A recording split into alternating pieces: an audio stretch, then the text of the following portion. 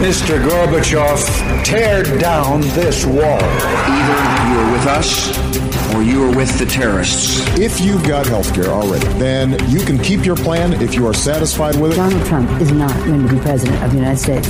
Take it to the bank. Together, we will make America great again. We shall never surrender. Never surrender. It's what you've been waiting for all day. Buck Sexton with America Now. Join the conversation. Call Buck toll-free at 844-900-BUCK. That's 844-900-2825. The future of talk radio. Buck Sexton. Team, Buck Sexton here with you. Welcome to the Freedom Hut. Thank you so much for joining. Great to have you. Oh my. Much to discuss today. 844-900-2825. 844-900-BUCK. I'm sorry I was not able to be the first to tell you last night the election results. I mistimed that one a little bit, but nonetheless, I'm sure you have probably heard that Roy Moore did not win, although he has still yet to concede, right? Still yet to concede officially. Did not win. So not all that much time I want to spend on that today. Maybe a little bit of an after-action report. I don't, as some of my conservative fellow media folks, I guess maybe they're colleagues, although we don't work together, but people on my side of the media spectrum, a lot of them seem to take a particular delight in getting angry with Bannon over this one. But I just don't find that, in this case, I just don't find it helpful. I don't really know what the purpose of that is. So Moore lost, but we'll also talk about Moore. We'll talk about taxes, which it looks like the tax reform package is going to go through. But I think the single biggest, most important story today, remember the election results came in last night, the single biggest story today has to do with the investigation into Russia collusion and President Trump. At some point, not only have we gone beyond the benefit of the doubt for Mueller, the plethora of left-wing partisans that he surrounded himself with, and all these different reasons to believe that there were partisan shenanigans at work, both in excusing Hillary for her crime and then trying to not just start an investigation with Trump, but also push for as many prosecutions for process crimes as possible. At some point, we get to ask the question, when is it too much? When is it time for us to say that this is clearly a tainted investigation that had, from its beginnings, partisans engaged in a political hit against the president of the United States? Because we have a lot of evidence for it. We have both the actions that have been taken that I find highly suspect.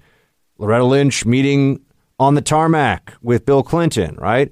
The way the whole leak of a phone call between Kislyak, Ambassador Kislyak, and Michael Flynn went down, and then the prosecution of Flynn and the whole fusion GPS connections into the FBI. And there is the very real possibility, and I've been saying it here on the show for a while, that Hillary Clinton, and this, we have to keep this in mind because the media is going to try to bury this thread as much as possible.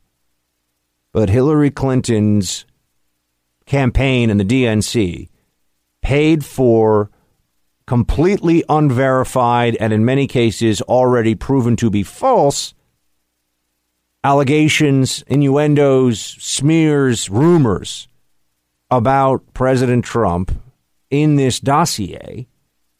And then that opposition research was used as the basis for an ongoing counterintelligence investigation that would have been, were it not a counterintelligence investigation, a gross criminal violation of the rights of people involved in it, right? They get this little special get out of jail free card for the feds when they say it's a counterintelligence investigation. because they don't need a criminal predicate. They're just gathering information if it involves foreigners and foreign influence in this country. But that would be a grotesque abuse of power, especially when you're talking about a presidential campaign. So Fusion GPS, Oppo research, used as the basis for the counterintelligence investigation, and then used as the basis for the Mueller probe, once the counterintelligence investigation could not come up with anything. And the hope being that they would ensnare Trump and others in an investigation that is unbounded by any real mandate. Right? It can do whatever it wants. Mueller can go look after whatever, he can look into whatever he wants to do. That is not yet entirely proven, but that is a narrative of events that is looking increasingly likely to be true. That is a narrative of events that would also, I don't think the media could ever recover from it. I don't think any honest person could look at what happened with the Fusion GPS Russia collusion investigation, if in fact what I've just explained to you is the case, and say anything other than the media was engaged in a coup by propaganda and by prosecutorial misconduct. So that's a storyline you have to keep in mind, because I have more for you on the Fusion GPS today. Yes, it turns out that a woman who is married to a senior FBI investigator who was involved in the Mueller probe, who was demoted on the Mueller team because he met with Fusion GPS. His wife was doing research for Fusion GPS. I'm sorry, folks, but this is... You really want to? Anyone really want to tell me that's a coincidence? There's a lot of different Oppo research outfits in the world. A lot of people do a lot of things. The FBI is a very big place. I forget what the full number was that earlier in the week during some of these hearings they said, but it's in the tens of thousands of FBI agents across the country. It just so happens that one of the FBI agents who's involved in what could be a end the presidency investigation, his wife is doing research for Fusion GPS, which may have been the basis for the whole investigation that could bring down the presidency. I mean, I'm not making any of this up. You know this. Verifiable fact. This is not a conspiracy. In fact, people that are claiming this is nothing are coincidence theorists. Oh, it's all a big coincidence. It's all a big coincidence. So perhaps we'll return to that Fusion GPS thread here in just a few moments. Because I am telling you this now. I have some concerns that they're not going, that Mueller, as I've been saying, Mueller maybe is going to end relatively soon. I wouldn't bet on it, but it's possible. And with no charges against Trump, the media is going to need something to switch to. And so I can already see it happening, right? They're going to come up with something else. It's going to be, the Me Too movement weaponized against Trump, or they'll have some other reason why he has to step down because they didn't get him on Russia collusion. And if Mueller's prosecuting people for, Mickey Mouse stuff during the investigation, lying to the FBI about something that doesn't matter, that nobody cares about, it's a lot harder for the partisan left to say, oh, well, he got a pass from Mueller. I mean, Mueller's not giving anybody a pass. But so I have that concern that even at the end of all this, we won't hear the end of it, and there'll be no accountability for those who all along have been saying the president's going to get frog marched out of the White House in handcuffs. Here's the even bigger bombshell today, and that is that you have the text messages from FBI official Peter Strzok and Lisa Page, an FBI lawyer, with whom he was having an affair, as I understand it, right? They're both married, but they were, engaged in an extramarital situation, I believe. Am I misstating this, Tyrone? Please correct me if so.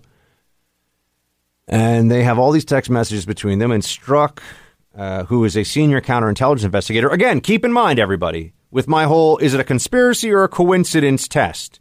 FBI has roughly 30,000, I think. Maybe it's more, but something like that across the country. It just so happens that one who's involved at the very senior levels of counterintelligence, which is what all this information that they were gathering about Trump and Russia and collusion was initially under the umbrella of counterintelligence, right? This isn't an FBI agent who's doing, cybercrime cases out in Montana. This is an FBI guy who's very senior, who's in the counterintelligence side of the house, right? And as somebody, I can tell you from the CIA side, where you are in the building, what you work on matters a whole lot, right? You could ask me a lot of questions about, what was going on in South America when I was in the agency. I would have had no idea because I didn't work South America. It didn't matter to me, right? It wasn't what I was doing. So back to what we're talking about here with Strzok. He is a counterintelligence guy. And he is somebody who had exchanged these text messages. And we are told don't pay any attention to it. But this is a message that was sent during the 2016 campaign, and it contains discussions about various candidates. And on March 2nd, Strzok texted Page that someone asked me who I'd vote for, I guess Ohio Governor John Kasich. Okay, well, there's a lot of stuff here, but seriously, would you not vote Democrat? Page responded. I don't know, Strzok answered. I suppose Hillary Clinton. I would vote D, Page affirmed. 2 days later, Page texted Strzok. God, Trump is a loathsome human. Yet he may win, Strzok responded. Good for Hillary. Later the same day, Strzok texted Page, oh my God, Trump's an idiot. He's awful, Page answered. America will get what the voting public deserves, said Strzok, to which Page responded, that's what I'm afraid of. Later that same day, Strzok texted Page, okay, I may vote for Trump. What? Page answered. Anyway, we could go on and on with this, but the point is there's some anti-Trump sentiment expressed here. But the single most important point in all of this is that there were reasons to believe that there might have been actions taken by this senior FBI counterintelligence official in opposition to Trump. Here's the text that got a lot of attention today. I want to believe the path you threw out. This is from Strzok to Page. I want to believe the path you threw out for consideration in Andy's office, that there's no way he gets elected, he being Trump, but I'm afraid we can't take that risk. It's like an insurance policy in the unlikely event you die before you're 40. What is that supposed to mean? We can't take that risk. And what was the path, the quote path thrown out for consideration in Andy, senior DOJ guy, Andy's office that would prevent this catastrophe of Trump's election, in their opinion, from happening? This is a conversation between people who are involved, who would be involved in the Russia collusion investigation. If you're going to tell me that this shouldn't raise some very serious questions about the impartiality of this investigation, then I'm going to have to tell you, well, okay, I guess then a judge can say anything about a defendant before he sits on the bench and presides over a trial. There's recusal in the DOJ. Why is Jeff Sessions recused, right? Recusal's all about whatever you decide it is. It's about ethics. So you can have people, you can have Trump haters, a group of Trump haters involved in the very investigation that could bring down Trump's presidency, disciplinary actions already taken against them. And people are trying to pass it off today on the left like, oh, it's no big deal. People are allowed to have opinions. Oh, so that's the new standard. People are allowed to have opinions.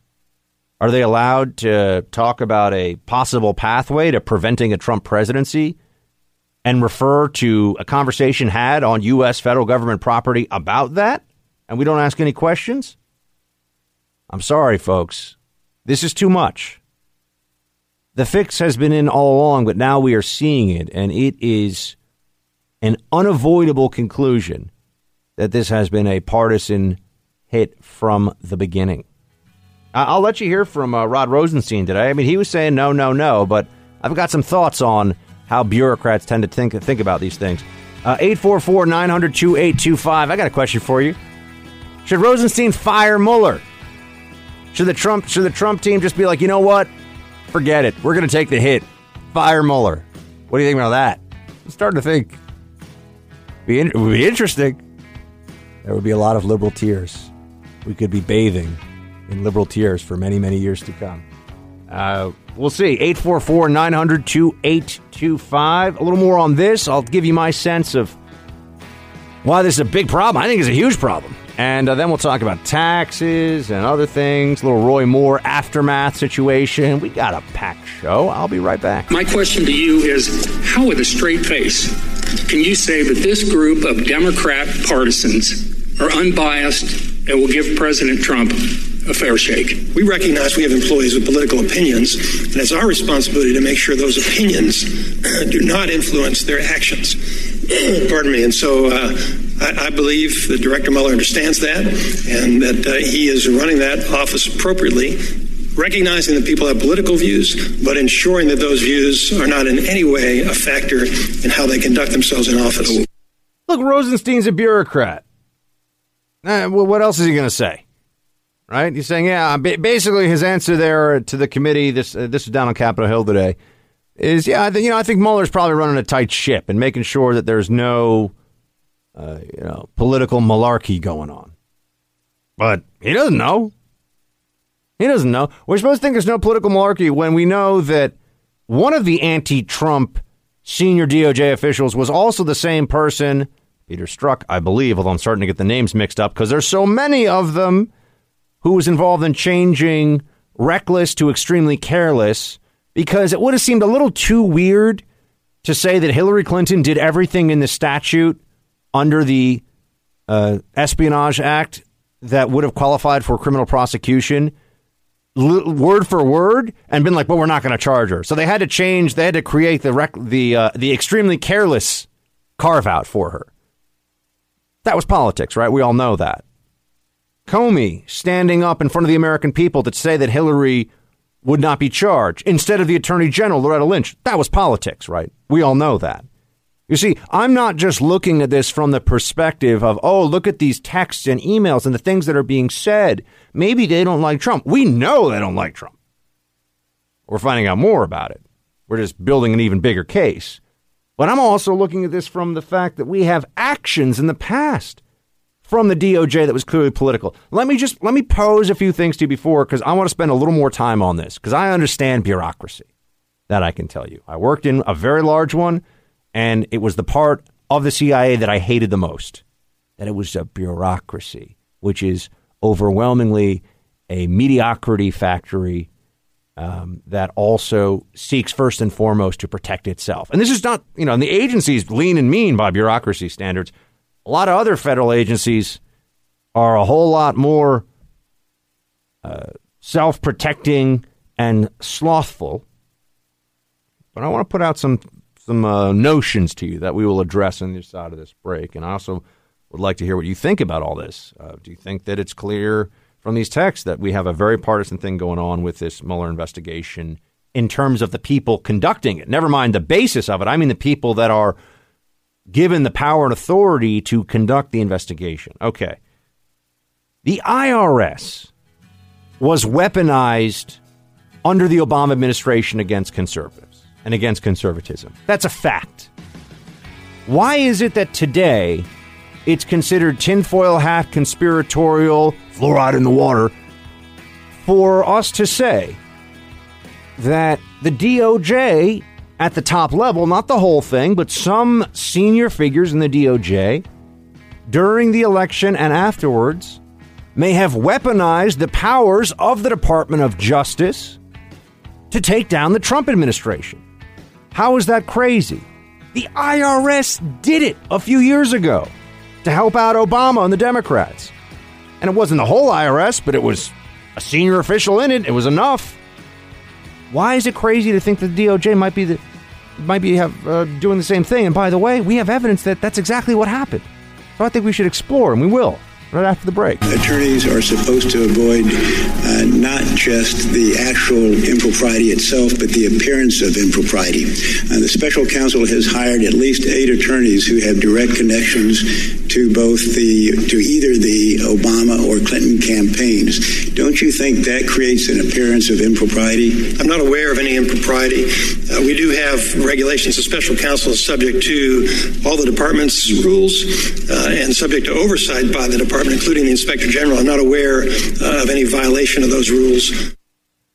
Okay, isn't that cute? Not aware of any violations. Not really much of an answer there. Not confidence inspiring. You got a whole squad. You've got the legal avengers of the Never Trumpers, who are in charge of an investigation that still has no real criminal predicate. There's still no statute that they are supposed to be figuring out if it was or was not violated. Just go look at a whole bunch of stuff. 'Cause Russia. That's what we've had former federal prosecutors here on the show, former DOJ officials, to say that that's just not the way that it goes. That's not the way this works. But, sure enough, here we are.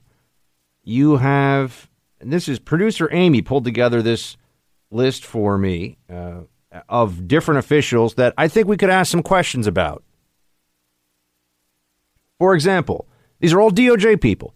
And you've already heard, I think 9 of the 17 lawyers that we know about, 9 of the 16 lawyers that we know about have donated to Democrats, gave to the campaigns of Barack or Hillary Clinton, and I don't think any gave any money to Trump, okay?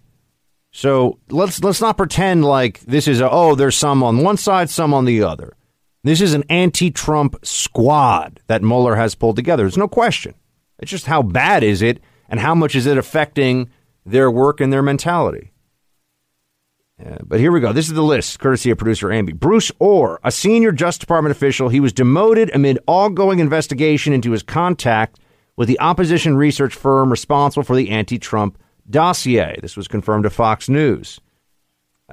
So you've got Bruce Orr in there. You've got Peter Strzok, Justice Department officials are looking over the 10,000 texts. I read one of them to you before, between Peter Strzok and Lisa Page.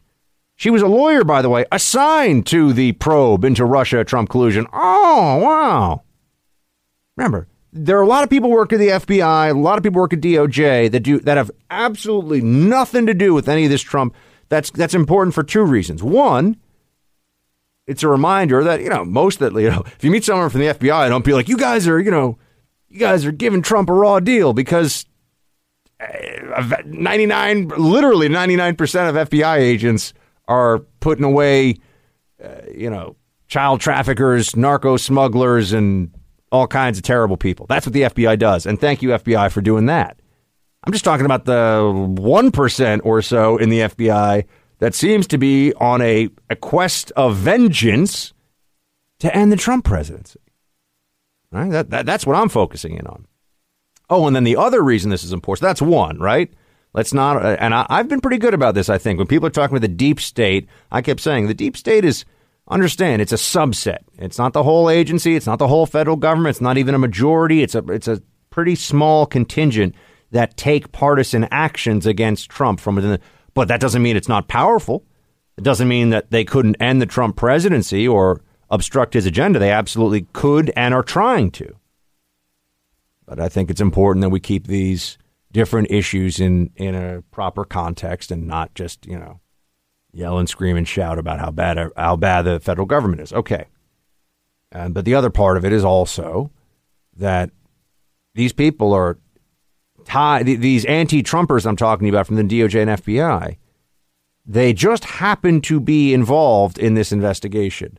They just happen to be tied to people that either work for or spoke to or had contact with Fusion GPS. This stinks, my friends. This is, as an old mentor of mine used to say, this is a big stinking fish on my desk. You want me to ignore it? Come on. There's clearly something going on here. Andrew Weissman. I mentioned Peter Strzok and how he was wondering to Lisa Page about trying to have an insurance policy against Trump's presidency. very strange thing for someone to say, and when they're working on these issues. Jeannie Rhee, another member of the special counsel Robert Mueller's investigation team, is facing questions over bias because she used to represent ex-Obama aide Ben Rhodes and the Clinton Foundation. And you also have Andrew Weissman in here, who's one of special counsel Mueller's top investigators. He was, he has some ties to Wilmer Hale, and Wilmer Hale has ties to Mueller, and there's and Hillary Clinton and the email controversy. And you look at all this stuff. I understand that the connections become complicated. There's a lot going on, but it's bad. It is very, very troubling to see all this happening. And a few observations about this, because we don't have all the facts. All the facts are not in. But I do want us to keep an eye on all this.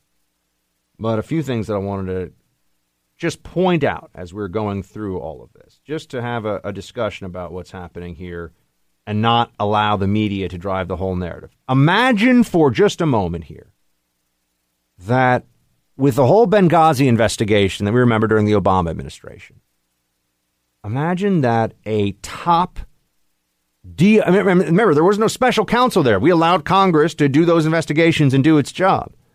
Imagine there had been a special counsel with unrestricted powers to look into everything about Benghazi.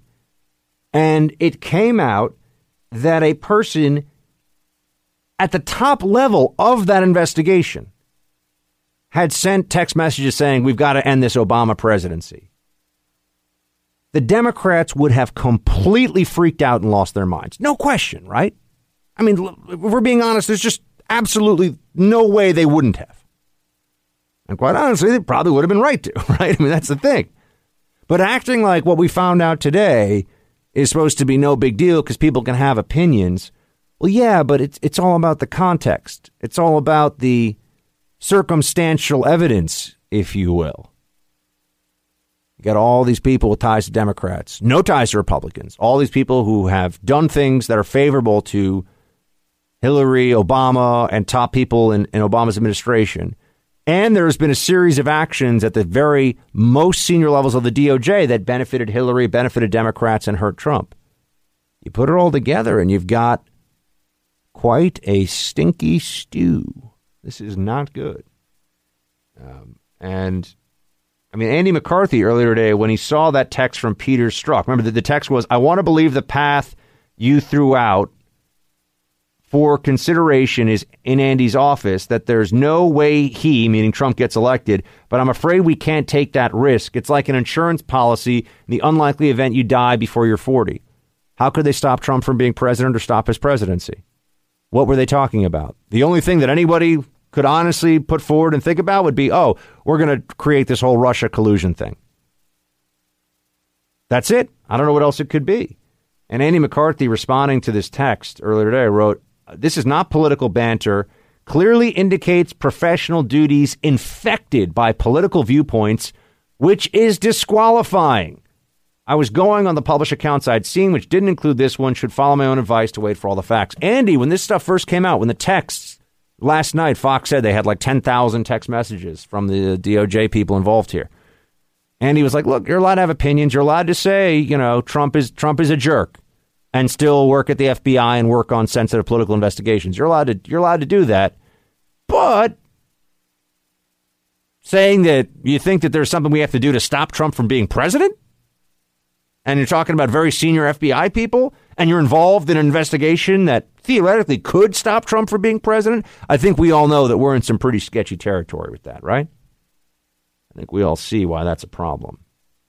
I also would quote my friend Jesse Kelly here from Twitter. He put out earlier today, if a single person at the FBI was attempting to take down Barack Obama's presidency, it would take a nuclear explosion for the media to talk about anything else for a month.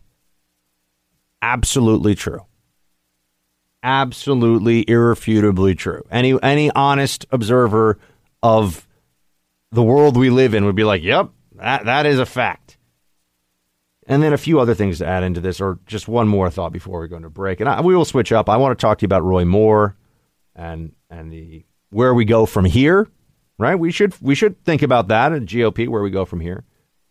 But I think it's so interesting that today, and on this whole issue of the FBI and Mueller and all of this, the questioning of a law enforcement body is all of a sudden unpatriotic and wrong and bad, and it's degrading our institutions, the Democrats will say. I should just note that under the Obama presidency, the media, the same media that says we shouldn't be questioning the FBI's impartiality on this specific issue. Remember, I'm not questioning the FBI when it comes to all the other federal crimes that they're enforcing, right? That's not what this is about. This is about this one issue, but it's one that has tremendous importance, the Russia collusion investigation. But usually the media is willing to question and even undermine and I would say defame law enforcement, right? Police officers, systematic racism, hands up, don't shoot, all that. But now you'll see CNN, MSNBC, all these other places that the FBI is sacrosanct. Oh, the FBI couldn't be doing anything bad like that. We think the FBI is the greatest. Just like the games they played when it came to Comey specifically. Oh, Comey's the most honorable public servant in America because he exonerated Hillary. Oh, but he reopened the investigation. Comey is the devil. He is 6'7" Lucifer. It was just all about politics for them. That's all it was. And that's all this really comes down to as well. But we'll see. Rosenstein doesn't want Mueller to get fired. Mr. Mueller immediately concluded that Mr. Strzok could no longer participate in the investigation, and he was removed from the team the same day. Did Mr. Mueller take appropriate action in this case? Yes, he did. Thank you. In testimony before the Senate Judiciary Committee, you said that you would only fire Special Counsel Mueller for good cause, and that you had not seen any yet. Several months have passed since then. Have you seen good cause to fire Special Counsel Mueller? No. He says don't fire Mueller. I don't know if he's right, but doesn't look like he's going to get fired right now. So we will see. I think he's wrong, actually, but it's a gamble. Remember, if Mueller comes up with no charges against Trump or any of his top people, it's going to look mighty sketchy for the Democrats. But we'll see what happens. All right, we got to talk a little bit of Alabama race aftermath after last night. Roy Moore did not win. He has not conceded. What does this mean? What do we take away from the GOP? We'll get into that, and I don't know. I might just bring up Arianna Huffington so I can I can have some fun here as well because she was on TV today. That's always entertaining. We'll be right back, team. Stay with me. Welcome back, team. Tyrone, a couple things. One, what happened with Omarosa today?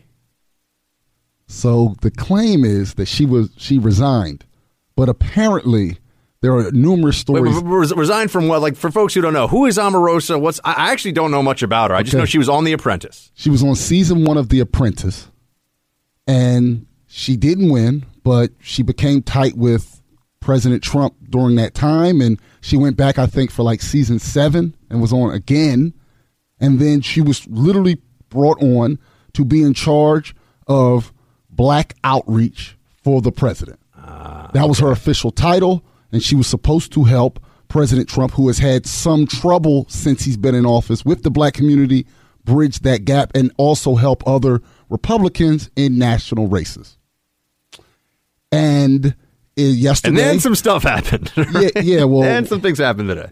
Today, people say that the Secret Service wasn't involved now, they're saying, but there are rumors that after she was fired, she tried to get back in the building. You know how they escort you out when it's over?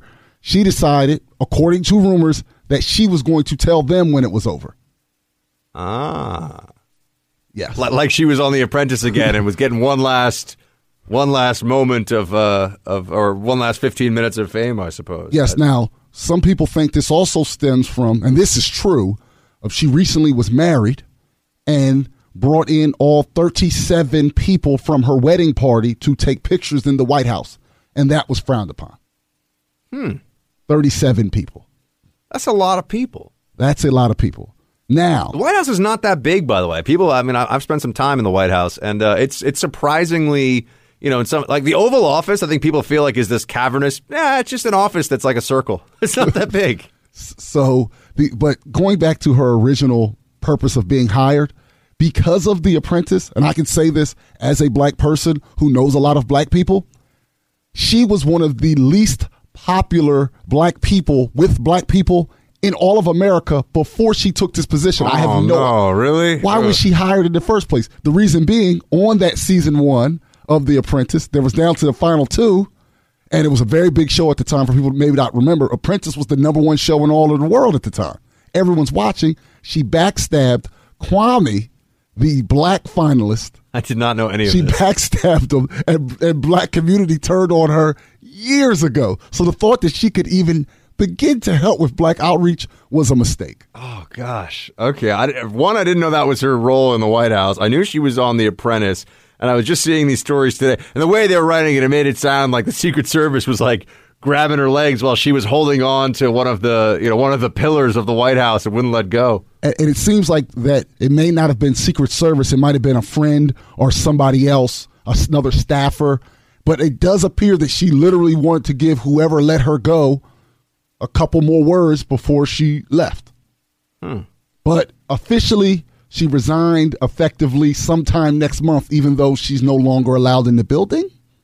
Okay. So there's that. I should know. It's a little unusual. A few things here, Tyrone, as we get to the bottom of this mystery. I asked Tyrone, there's some scandal. It's not even a scandal, but there's something going around right now about Anderson Cooper tweeting something about Trump. He didn't tweet it. Somebody else did. Whether it was his assistant or somebody who found the tweet found the phone in the gym and tweeted it out or whatever. It wasn't Cooper, so it doesn't really matter who else tweeted it. So we can dispense with that one. But on to back to the Omarosa story here. Unusual for a White House person to be escorted out. Actually, that's not normal. Yeah, I heard that. And from all the stories that I read, what's weird is it's real journalists writing about it and then also saying, but trying not to fully say what they think. I noticed the way they're writing, they're holding back. Yeah. Because I think this is a peculiar... Something's going on. There's something, like I said about stinking fish on the table, something smells funky here. Yes, a little strange. Yeah, and given her past, which you've now told me more about, would not be surprised if she would out some histrionics. Look, hey, White House, a lot of things going on. Just wanted to, for those of you who like to follow those things and what's going on in the world of palace intrigue at the White House, we had that story for you about Omarosa. All right, Doug Jones beat Roy Moore last night. Got some after-action analysis for you on that. We're also going to talk a bit of taxes. I know, get excited. Oh, hello. Let's get out our calculators and talk about tax rates. But we're going to do that. This is important. And then third hour, I'm going to talk to you about movies and Team Buck Speaks, and we're just going to rock out and have some fun. So, and I'll tell you about burgers. Stay with me. Luther will definitely win. No? You know what I'm saying.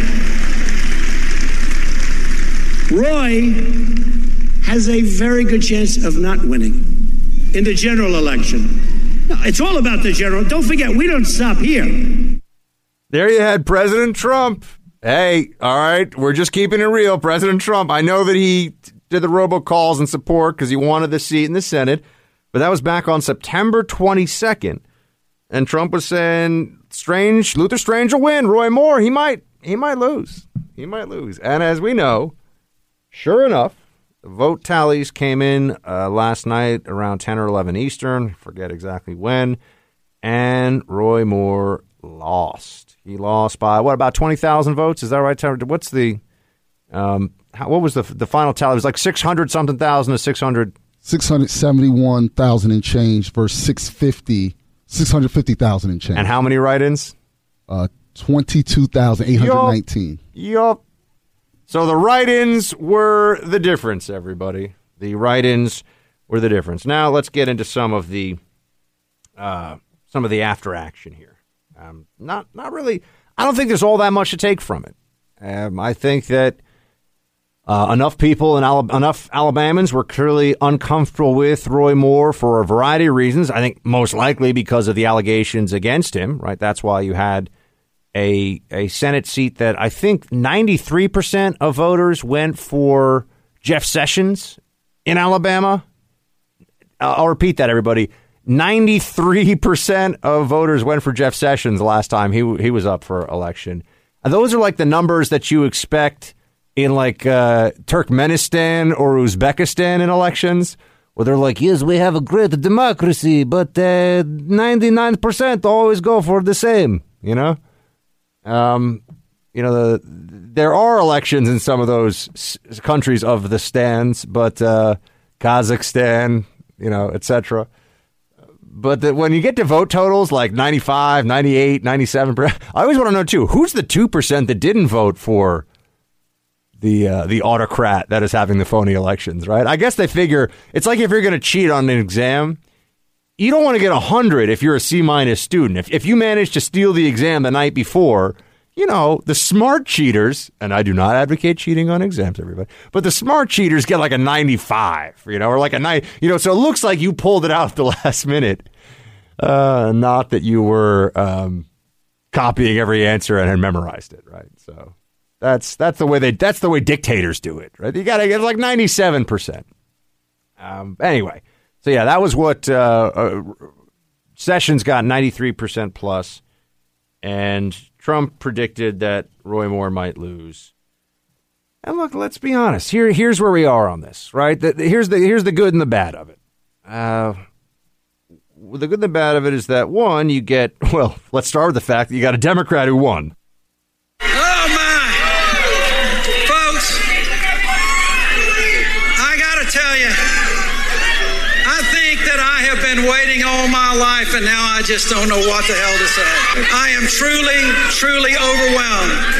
But folks, and you have all heard me say this at one point or another in this campaign, I have always believed that the people of Alabama had more in common than to divide us.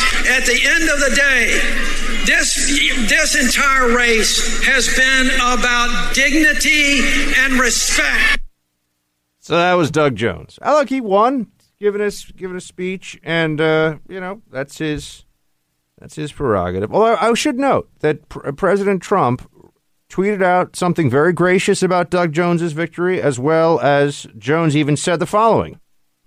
It was a very gracious call. I very much appreciated it. He congratulated me on the race that we won. He congratulated me and my staff on the way and the manner in which we handled this campaign and went forward.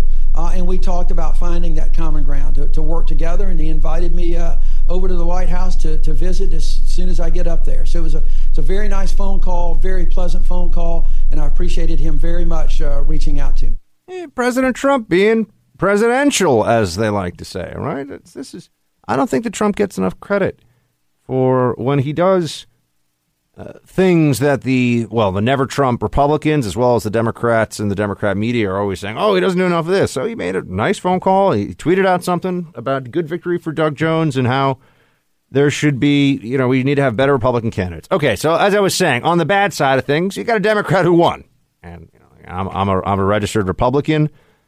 I wonder now, by the way, a lot of people on the right media for a long time have been saying, I'm a registered conservative. And I'm like, in the post-Tea Party era, do we all still play that whole Republicans and conservatives are a different thing? I don't know.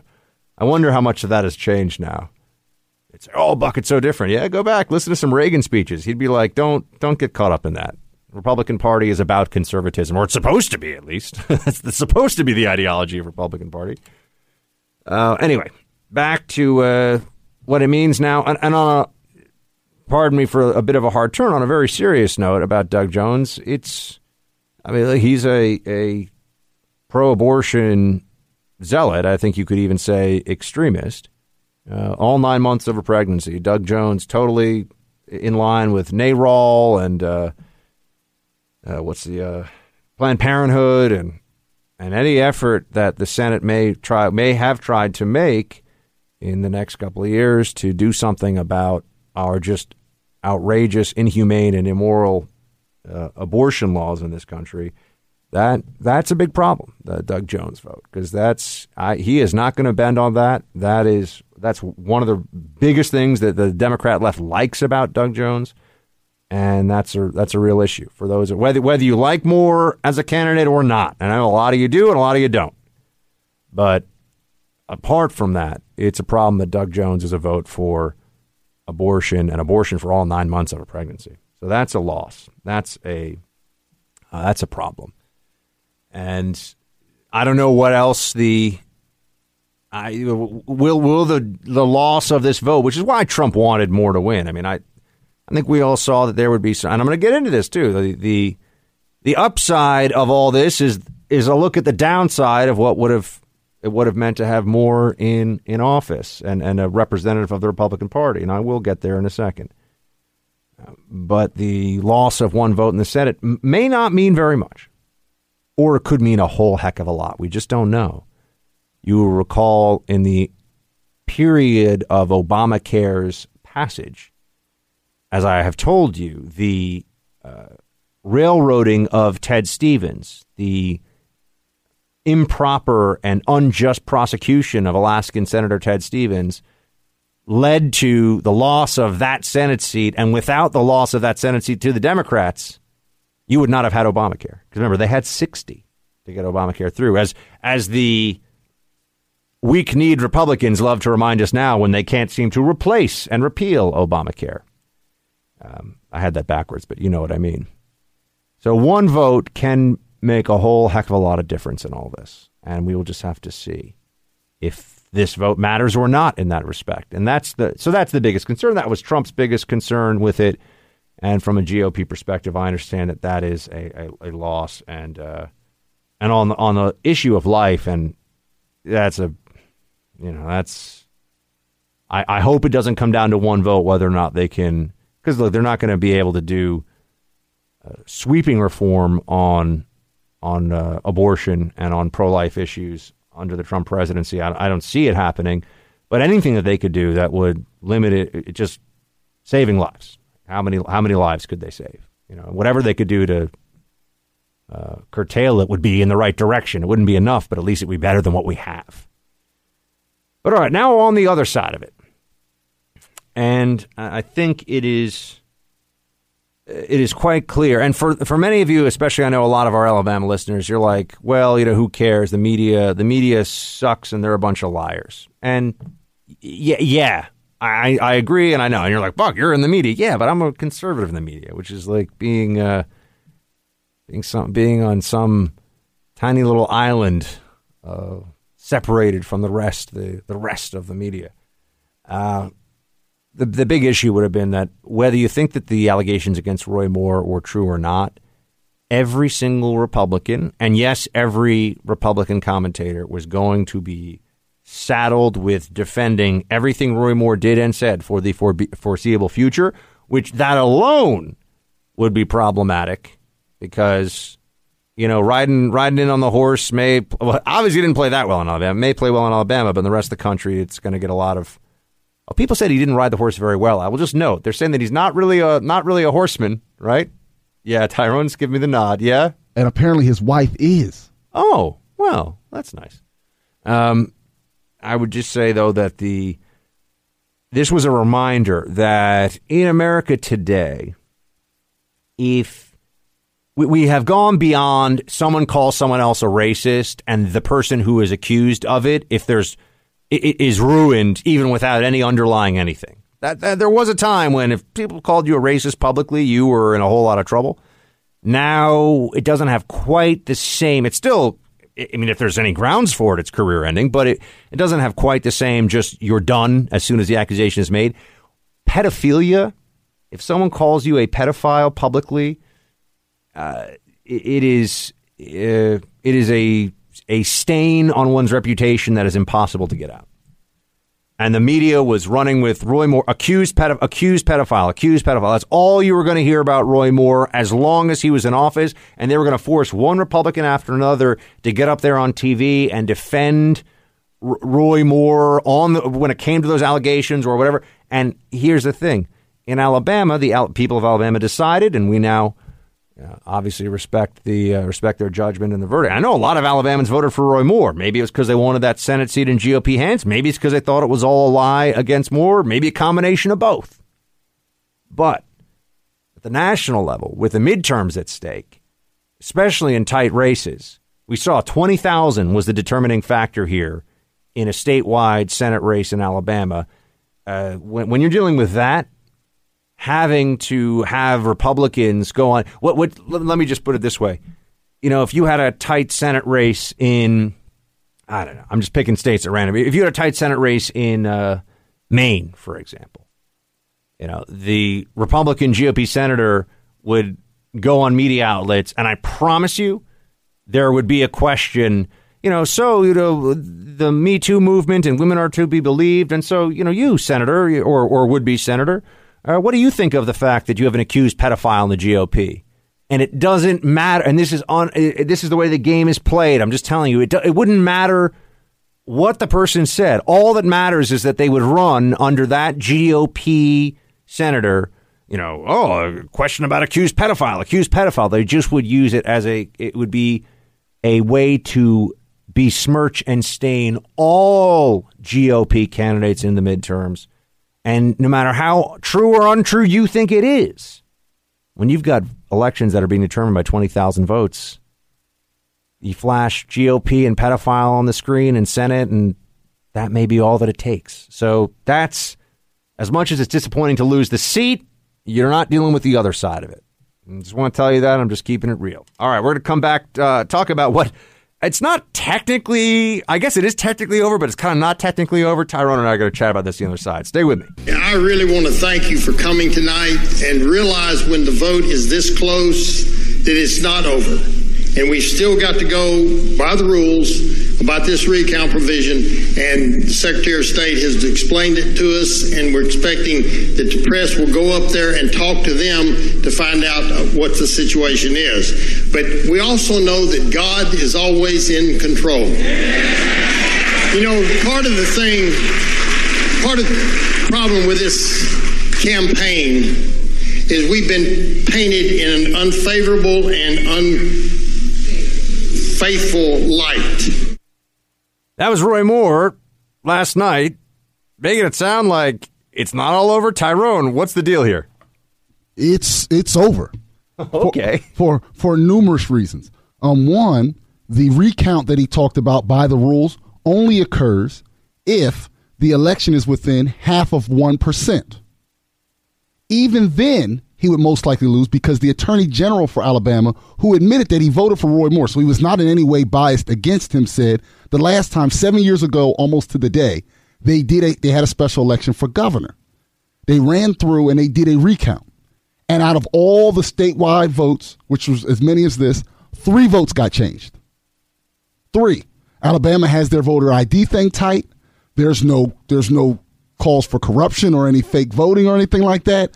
It's just over. And even if every single of the absentee and overseas and military ballots came in for Roy Moore, remember, Alabama's not the biggest state in the union. It's not California. It's not Texas.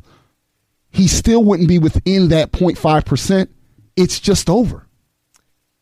All right, everybody. So there you have it. It sounds like even though Roy Moore has not yet conceded, he has not yet called over to say that it's all done. No, it is in fact all done. Did you see this, by the way, that they're not? Oh, something else you wanted to? Yes. Also, there was a slither of hope left open by the state attorney general yesterday, saying that if Roy Moore's campaign was to pay for a recount, he could get it. The actual state statute says that's actually not even true. There is no call for a recount with a margin this wide. Even if Roy Moore was to come with a satchel of $1 billion, there will be no recount. All right, everybody, there you have it. There's not going to be a recount. Now, a couple other things I want to throw into the mix here before we talk taxes in just a few minutes here. We'll have Sarah Westwood joining from D.C. Tell us is the Congress actually going to do something? Oh, my gosh, crazy, I know. Are they actually going to get some? What would you say you do here, Congress? They'll be like, tax reform. Okay. It's not exactly the speech from St. Crispin's Day and Henry V, but, tax reform. All right. Wanted to note that, Tyra, I don't know if you saw a couple things I want to throw in here. First of all, the report, Manu Raju, who's a reporter at CNN, just shared as we're on air that Al Franken, Senator, told him no final decision yet on timing of his resignation from Senate. We don't yet know the timing. We don't have an exact date. That's what Franken's saying. I I'm still very convinced he's going to go, but I know there's some people who are like, maybe he doesn't go. I think they've named his replacement. They're moving on without him. Either he'll go willingly or by force. He's going. Yeah, he's got to go. Because this was all part of the plan, was to have Franken be. Franken was their moment of, see, we'll clean house. And then, you could argue, I mean, no one can prove or disprove this, but you could certainly make an argument that remember, we're talking about 20,000 voters that made the difference in Alabama. That's the size of, Madison Square Garden here in New York City. It's not that big. You could maybe argue that they decide, some of those folks said, you know what, I can't pull the lever for more, especially because Franken stepped down, and I don't want to feel hypocritical about it. Now, I don't know. I'm not basing this on anything other than just the possibility, but Democrats certainly are capitalizing on that a lot. And one more thing to follow up with my chat with Tyrone from before. Secret Service has officially tweeted out that Omarosa was not physically removed by the Secret Service from the White House grounds, but there is still a report out there that I have not yet seen debunked that she may have had some words with General Kelly. Oh, man. Omarosa, just leave. I know, right? Just, Omarosa, come on. She's going to be on the $75,000 speaking circuit, and she's going to be just fine. But I could see that General Kelly, if there was somebody who is going to tell her that it's time to go and that's the way it's going to be, I would assume it would probably be General Kelly. He's the only person in the White House that I think, other than Ivanka and Jared, has no concern over his role, his future, or anyone telling him really what to do, with the exception of the president. I think he's the only one who it's Kelly's way or the highway. All right, we're going to talk taxes in just a moment here with Sarah Westwood of the Washington Examiner. Is the tax bill going to get through? A little bit of additional urgency here because they got one less Senate seat if they don't get it through by the end of the year. So we shall see. 844-900-2825. 844-900-BUCK. Stay for the political analysis, or come for the gosh, I can't even speak and I'm on radio. Come for the political analysis. Stay for Buck's special tricks to make the perfect burger without a barbecue. That's at the end of the show. Get excited. Incredible members of the House and Senate who have been working so hard. We're very, very close to a historic legislative victory, the likes of which rarely has this country seen. I think I can say, Kevin and Orrin, that we're getting very close, and I know a lot of the folks that we'd like to have here. We said, if you have your choice, stay back and get it done, right? They're all working and negotiating some final points, but we're very, very close. President Trump held a very effective press conference today in which he was making his last-ditch pitch for tax cuts to get through before Christmas. He had some folks who came up to the podium and talked about their own experience with this. But what is really happening now in D.C.? Can they get to the corporate rate cut of 21% and a top individual rate of 37% before we all decide to go hang out over the holidays and Congress is no longer in session? We got Sarah Westwood to lend some D.C. inside the Beltway insight to us now. She is the White House correspondent for the Washington Examiner. Sarah, lovely to have you back. Hi, thanks for having me. All right, so what's going on here? We heard Trump talking about it. People are saying it's going to happen. And now that they've lost a Senate seat, looks like it better happen. What can you tell us? Right. Well, before last night, Republicans were facing a symbolic deadline of getting this done before Christmas. It was something they imposed on themselves, but President Trump had taken to calling tax reform a Christmas present for the American people. And so if they failed to hit that self-imposed deadline, it was going to be a symbolic failure, even if down the line they did get tax reform. But now they're up against a very real procedural deadline. The fact that Doug Jones is expected to be seated in early January means Republicans probably won't have the votes to get this passed. They might if Doug Jones is in the Senate, but it makes it that much trickier for Senate Majority Leader Mitch McConnell. So it's why I think you'll see them really try to stick to this deadline that they imposed on themselves and pass it by early next week. Can you just tell us a bit about, for everybody listening, people care because this is going to matter to their bottom line, everyone listening, their bottom line for their business or even maybe their individual rate and how they're going to be filing taxes in years to come. But what has to happen here from a procedural perspective? It seems like reporting today was the House says yes, the Senate says yes, they've passed it, it's in conference. Trump is like, woohoo, so what has to happen? Well, the conferee set Monday is a day to vote this bill out of conference.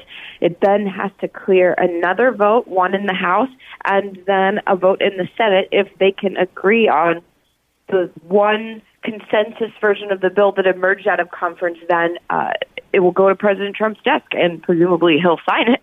So the real last hurdle, because we haven't heard a lot about much resistance within the House, so the last hurdle will really be getting this bill out of the Senate, and I think it's why you saw the bill end up looking more like the version that came out of the Senate than the version that came out of the House, because the numbers were always trickier, and Paul Ryan had a little more of a cushion to play around with. We're speaking to Sarah Westwood, who's the White House correspondent for the Washington Examiner. Sarah, are there any last-minute snags that some people are worried might mess this whole thing up for Republicans?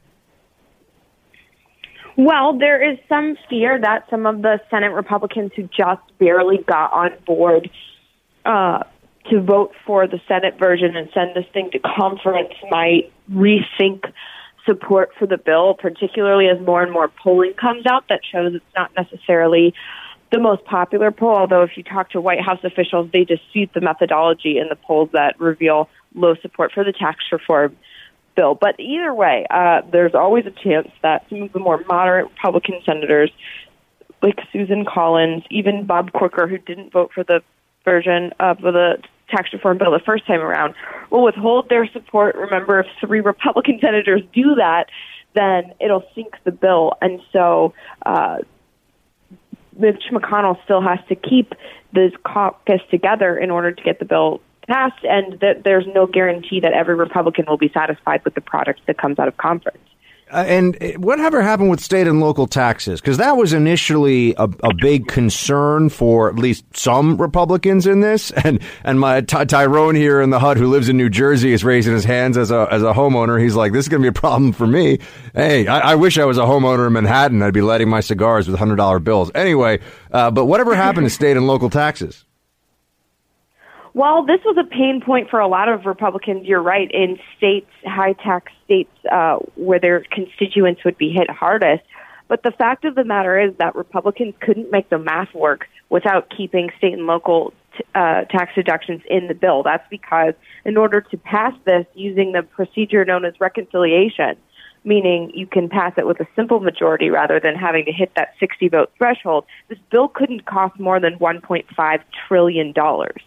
And without eliminating those state and local tax deductions, you couldn't afford the cuts to revenue that you're making in other areas. So this was probably the biggest pay for in the entire bill, and it's one of the reasons why, even though it's controversial and even though there are a lot of lawmakers who hate this provision, you haven't seen a whole lot of serious talk about removing it because it would throw off the entire operation. In Trump's speech today about taxes, he said some things about being able to do it on one piece of paper. He also made some statements about the IRS. Was that just Trump selling big ideas about taxes, or are those, the thing about the IRS and the one-page individual returns, is that a part of this?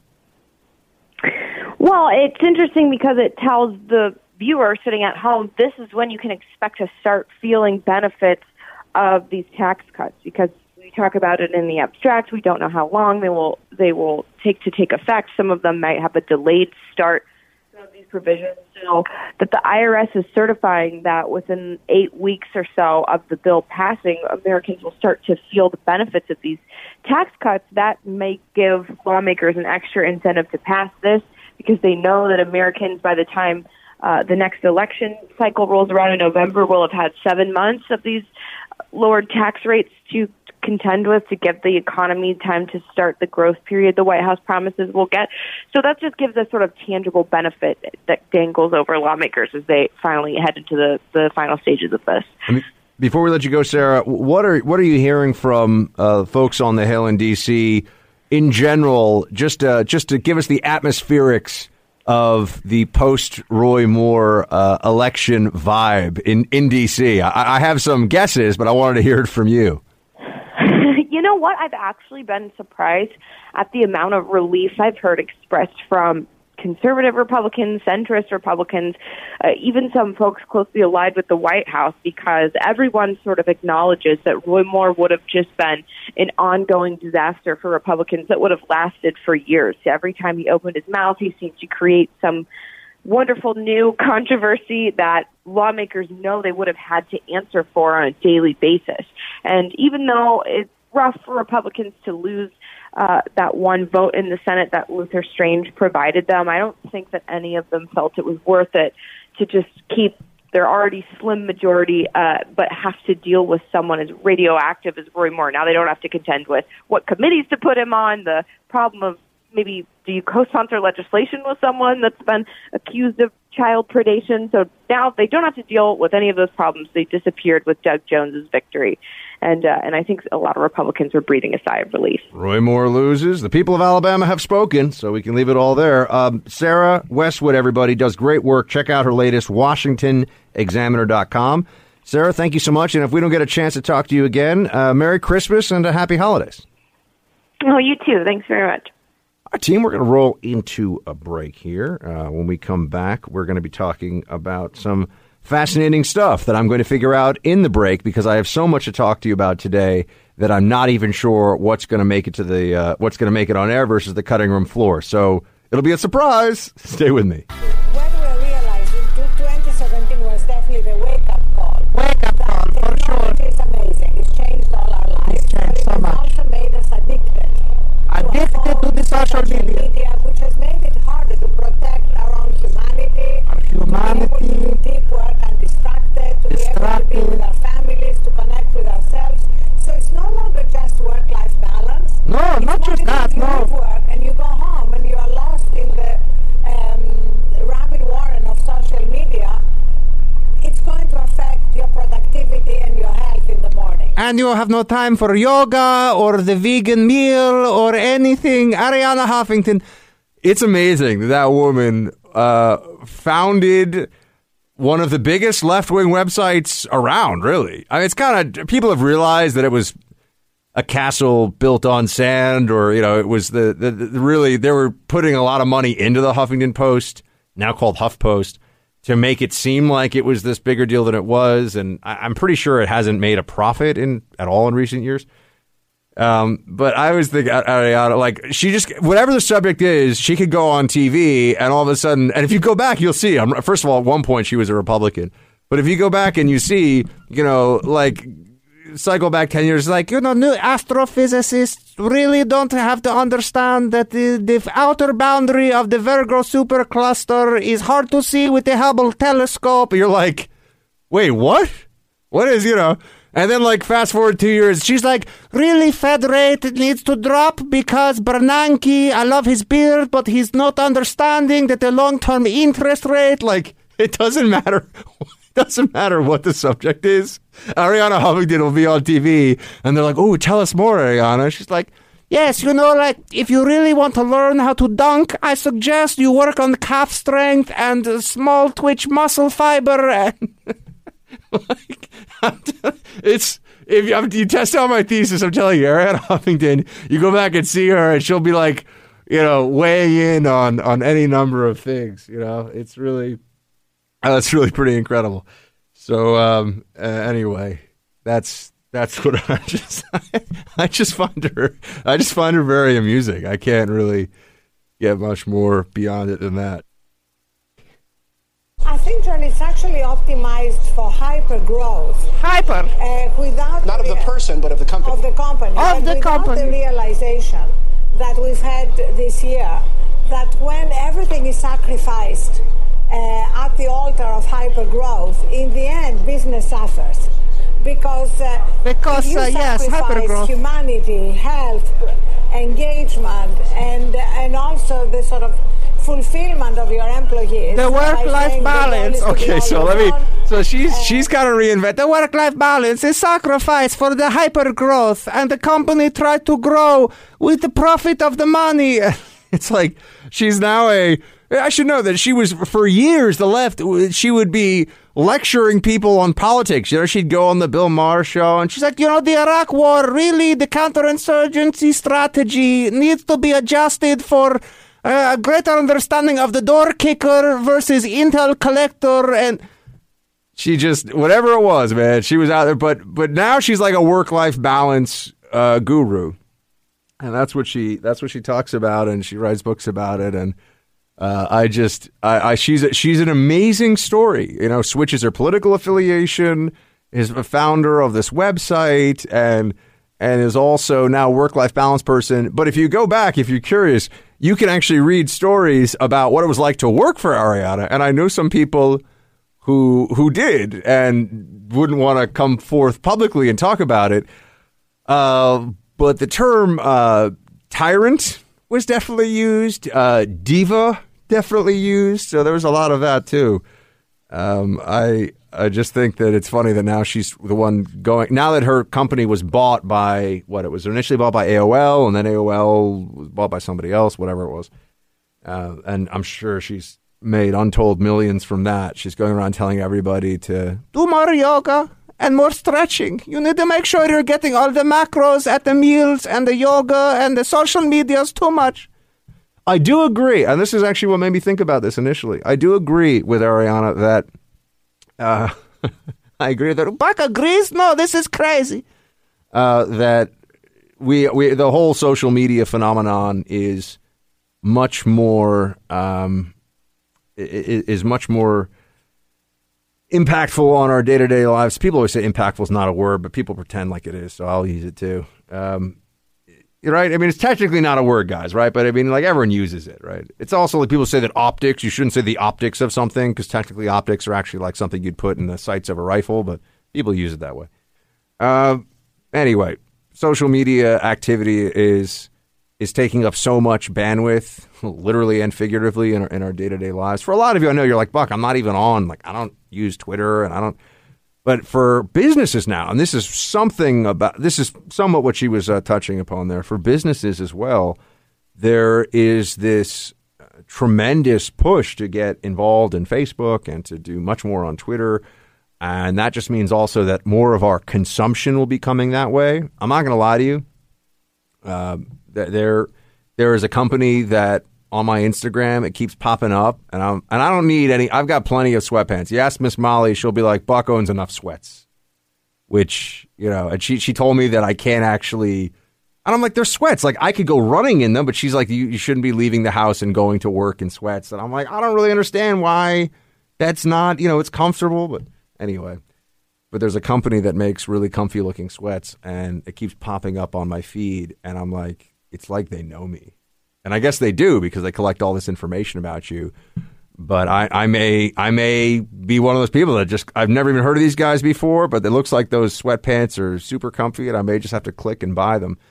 And this is now the way this is how you're going to be consuming your information, your news, how you're connected with your friends and family and talking to people, and also your consumer habits. I went in my building this morning in the mailroom where I live here in New York, because, you know, we don't live in house. If you live in a house in New York, it's like, oh, let me shine my monocle now. I mean, like, there's no houses in Manhattan really that you live in. There are some, but the price tag is pretty insane. But we're down in the mailroom, and it looked like an advertisement for Amazon. I mean, it was just, because of course, coming up with the Christmas season, and, you know, forget about Amazon. 9 Line, Crate Club, the wonderful sponsors of this show. That's what you should be doing. But it looked like an advertisement for Amazon, because this is how everyone's doing so much of their shopping now. And it was, I'm not exaggerating, there were boxes from Amazon in the mailroom stacked shoulder high in anticipation of the Christmas season.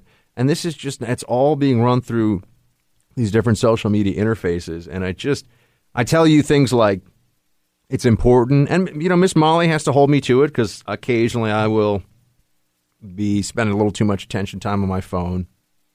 But you really need to draw these boundaries for yourselves. And I will say it, as much as I just also like to bring Ariana into the show as a kind of character, I think she's right about the work-life balance concerns, specifically when it comes to technology, social media, computers, all the stuff that we're doing all the time. I will tell you this, and maybe even like write to me and tell me what you think about it. For those of you that think you're maybe a little too tech connected, leave your smartphone at home and go for like a long, like an hour or two long walk, or go do something for an hour or two without it.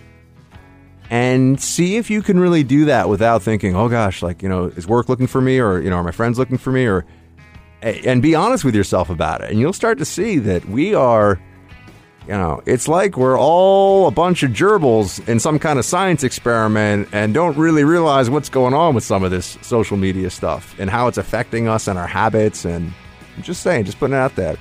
So listen to Buck, because he knows things. He's a very smart boy, and he does a fantastic radio show. It's amazing.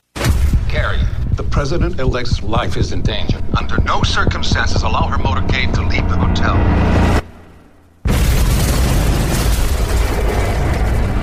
More than 200 individuals are detained in the investigation surrounding the attack on President Keane 9 days before her inauguration.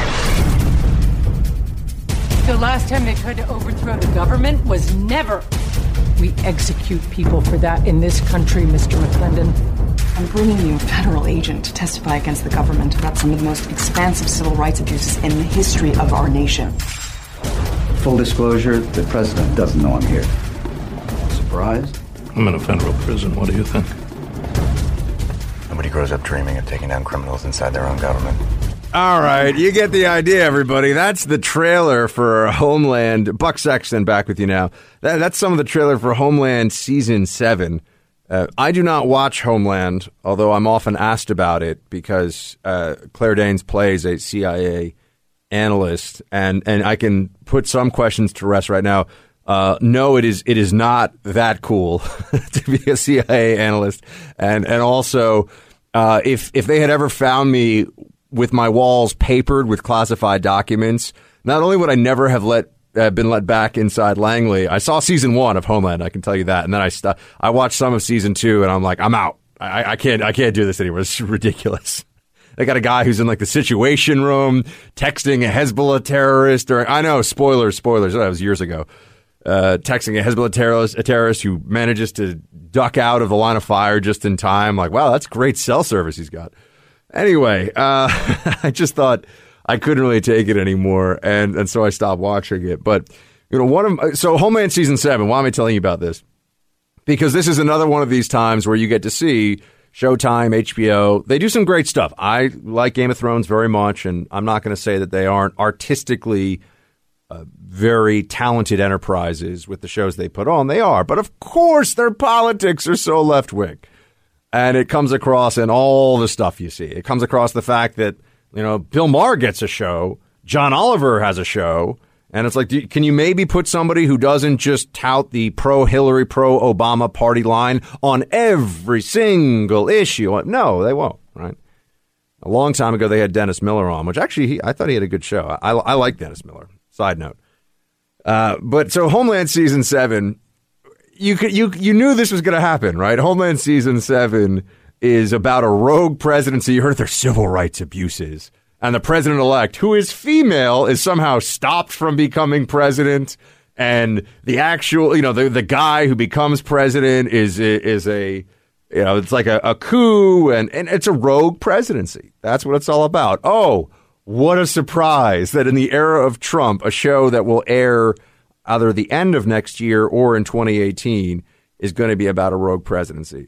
I have thoughts on two levels about this. One of them is that this is not just art. This is also influencing culture. And when you make these kinds of shows and people will associate Trump with this rogue presidency that stopped the duly elected female president from becoming president and that's engaged in civil rights abuses on an unprecedented scale, people are going to associate that with Trump, of course. Just as they were supposed to associate, I forget the actress's name, but Téa Leoni, I think, who was playing Madame Secretary with Hillary Clinton. So they have this, this stunningly beautiful, charming woman who is supposed to be associated with, as Secretary of State, with the then Secretary of State, Hillary Clinton. This is Hollywood propaganda, right? That's what's going on here. And look, they're allowed to do it. It's fine. But I just have to laugh that here we are, Trump presidency. It's the end of year one. And the focus in all the threats we face, North Korea, a resurgent, aggressive Russia, all the different jihadist entities out there, an increasingly powerful and bellicose China, all the stuff that we have in the world of international espionage. Oh, the problem is the president, right? The real threat that they have to deal with at Homeland is the presidency. And I know that this was, if I could have like some HuffPost, Vox, Slate writers join me here in the room, which they would never do, but they'd say, oh, come on, it's about art and it's a show and you're taking it too seriously. Television has a profound effect on the mindset of the American electorate, including fiction, I should know, right? Including scripted shows, especially when they so closely mirror real life. So there's the political side of it that I just have to laugh. Rogue presidency. I mean, I haven't seen the new season, but they might as well just have a president with like a big mop of blonde hair, combed to the side, who's like eating cheeseburgers and having all of the illegal immigrants thrown into detention camps at the same time while he like laughs and drinks Diet Cokes. I mean, it's just so clear what the messaging here is supposed to be. But I have to laugh. And then the other side of it is just, I get so sick of all these shows about the CIA. And, not that I'm, like the CIA, I've been out for a long time and, all that. But so I'm not sitting here trying to carry water for the agency. But is he? I mean, I think he is, actually. I mean, I think we know. We're on to you, Sexton. But I'm just trying to say that, there's a lot of bad guys, bad people out there in the world that the CIA is working against, fighting against. Why can't we have more of the James Bond model? James Bond is MI6. He's a Brit. And he's fighting bad guys. Yeah, he has to overcome bureaucracy, but there are, he's, Odd Job and, the guy with the metal jaw and, all the different bad guys over the years, right? When it comes to CIA shows, look at the Bourne Identity, you look at any number of them, and there's so many that it's like the real bad guys are inside the CIA. And I just kind of feel like at some point, there's a lot of dragons out there to slay that aren't just rogue people inside of Langley. I'm talking about storylines now, but stories matter. Stories are powerful. They change the way we think about things. That was always my problem with the Bourne Identity. I'm like, so the only bad guys are inside Langley or work for Langley. There's no other bad guys that they have to deal with really in that show. There's like a couple of Russians that are trying to line their pockets with some cash, but it's Russia. Very cold in winter. You want to, you got to do what you got to do. Anyway, I just had to laugh. Here we are. Homeland. No surprise. The rogue presidency is the next storyline. I will not go and watch it. The other thing is I can't watch these shows because as much as I'm willing to suspend my disbelief for, I really like comic book movies. Tyrone, best comic book movie of all time is what? He's on the spot right now. Let's see what he gets. The first Tobey Maguire Spider-Man. Wow. Okay. I'd probably go the first Iron Man movie, actually. But I respect the Spider-Man franchise as well. Anyway, I like those kinds of movies. I've always felt like the X-Men movies underperformed for me because I love the X-Men growing up, and I just felt like they never really got it right. There's a little too much CGI, not enough storyline. Anyway, but yeah, that's the problem with the next season of Homeland is that it's going to be all about the bad guys not just forget about the bad guys in Langley, the bad guys who are running the country, who I'm guessing the name is going to rhyme with, Trump, and all of a sudden we're going to find out, that the president's beautiful daughter is in on the scheme and she's trying to prevent, and the president has a son-in-law who's like waterboarding people himself in the back room. I mean, you can just see it all. You can just see it all happening. That's the way it's going to play out. So, oh my, they should just let me write some cool spy stuff, but very hard to get fiction published, and it's even harder to get it made into a movie or a TV show. Well, team, the Me Too movement continues on. More allegations, more accusations, people getting fired, people losing their jobs, people's reputations in tatters for, in many cases, wildly egregious sexual misconduct. But are we now at the point that even more minor transgressions are being punished? Are we starting to see that the snowball effect of the Me Too sexual harassment, sexual misconduct purge has gotten to be too powerful? It is now being abused. We've got Inez Feltscher-Stepman on the line. She's a senior contributor at The Federalist, and she wrote a piece here a few weeks back, and we're going to talk to her about her thesis and how she continue to talk about it today, given the more recent allegations. But she wrote, "Ladies, you haven't been raped if someone catcalled at you." Inez, great to have you. Thanks for having me, Buck. So you clearly were worried about this a while ago with the Me Too movement, and I saw some of this as well. There were some earlier in this whole movement, there were some people saying, I heard a crass comment 10 years ago from this guy, and it started to feel a little like, are we really going, let's not lump together serial psycho predator Harvey Weinstein with somebody that told a knock joke that was a bit scatological or something, right? I mean, it seemed like that was going on. How has this played out since you wrote that piece in October? Do you think that it's still within the bounds of only people are being called out for bad conduct, or you think that we've started to see this either get political or hypersensitive? Well, I think it's getting both, actually. You have this sort of tit-for-tat political thing where there's X number of Republicans who have been accused and X number of Democrats, and we try to seize the moral high ground depending on what the tally is that week. Look, there's no doubt that there have been a lot of men in power abusing that power, and a lot of these guys really do deserve to go down. What really concerns me is the conflation of all kinds of different behavior in the same pot. So one of my bottom 5 senators, which is hard to get, right, Al Franken, there's lots of competition for that bottom 5. But what he did is not really the same type of thing that, say, Harvey Weinstein did. It's inappropriate, it's boorish, and it's extremely rude, and I would never encourage anyone to behave the way he did. I think he ought to be ashamed of himself. But to put that in the same category with some of the stories we've been hearing about, whether that's Harvey Weinstein or Matt Lauer even, I think those stories were somewhere in between the two. I think there's value in drawing these distinctions because it really makes it harder for the victims who come out of the most egregious behavior when we just lump it all in one kind of category. Yeah, I've been saying this for a while. It seems not that I think Al Franken's a jerk, and I could. There's a lot of bad things that I'd say about Al Franken, but I do think it's a little unfair to put Al Franken on a list, and I've seen lists like this with Bill Cosby and Harvey Weinstein. I mean, and I think the criminal justice system, by the way, would agree with me that it's a little unfair to put them on the same list. And I just wonder at what point will we get more specific with this, or will we be more careful as a country, as a society that's talking about it? Because I'm just waiting for the first big case of this person needs to be fired, and I'm like, wait, but that's not even. They didn't even really do anything.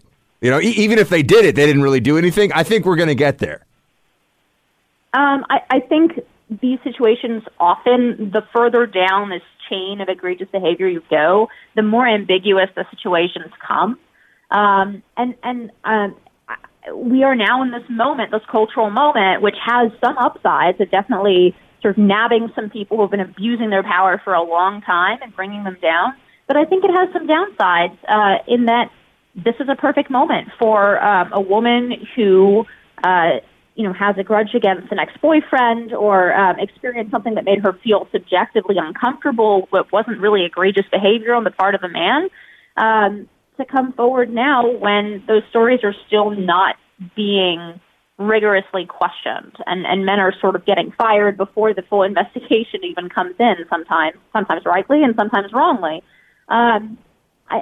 This whole, I think, moment is breeding a lot of mistrust between men and women and is causing good men who do not want, never in their lives intended to harass or abuse a woman, is making them afraid to interact with women in the workplace or flirt with women or whatever you want to call it. And I think that's a shame. We're speaking to Inez Felcher-Stepman. She's a senior contributor at The Federalist. Inez, I also want to ask, do you think there'll ever be a moment where women will also want to have a public exploration of a phenomenon that definitely exists in the news media, and that is that some women advance their careers through flirtation as well as perhaps romance with the boss? And I know of one or two cases that are already very prominent where the story has been so-and-so was harassed and treated poorly. But there's a precursor to that story, which was so-and-so also was getting jobs that she probably wouldn't have. And this is using inside sources that I know of, wouldn't have were it not for the boss's favoritism. And now so-and-so is a martyr and a hero for all women. And I kind of sit here and I'm like, well, there are women that probably would have gotten some jobs there who didn't, because when it was working for lady in question here, she was happy to be the beneficiary. Yeah, I mean, I think what we really have is a culture around sex and flirtation and relationships between men and women that protects predators of both sexes. And I don't know if you call the women predators so much as the male side of us is sort of predatory and the women's side is exploitative, right?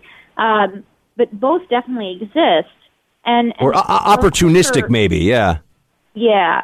I think our culture right now is sort of, we've taken all the guide rails off of male and female interaction. There are virtually no taboos anymore around sex and around the relationships that men and women can have, from the casual to the long term. And I think it's very revealing that Mike Pence was mocked so harshly for having this rule that he doesn't dine alone with other women at night, other than his wife. To me, it all comes from the same place. It all comes from a place of a lot of confusion about what is appropriate behavior between men and women and what isn't, what is sexual and what isn't, what's acceptable, what's an acceptable way to show interest in a woman and what isn't. And I think taking a lot of those guide rails off, or those guardrails off, have really not only confused the vast majority of good men and women, but have also given that ambiguous cover to people who really want to take advantage of either their sexuality or to take advantage of their power to use their sexuality to harass.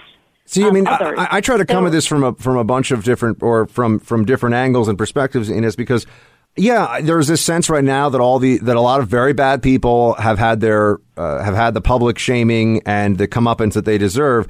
But I'm not sure that we have much in the way of a takeaway from this whole movement, other than, don't be scummy. Don't be a predator. Don't be a harasser. Right. I mean, I don't see what the different. It's not that the rules are different. It's just that we found out that a lot of people were breaking them. At least that's how I'm seeing it. I don't think it's quite that clear. I think it's clear in a few of these cases that are in the media. But I think the general moment, the Me Too moment, is making a lot of men question what I would call ultimately either harmless or ambiguous behavior. I mean, we had one of the famous ones that kind of bounced around Twitter was this girl who was really upset that a TSA agent had asked for her number while I remember that. Yeah.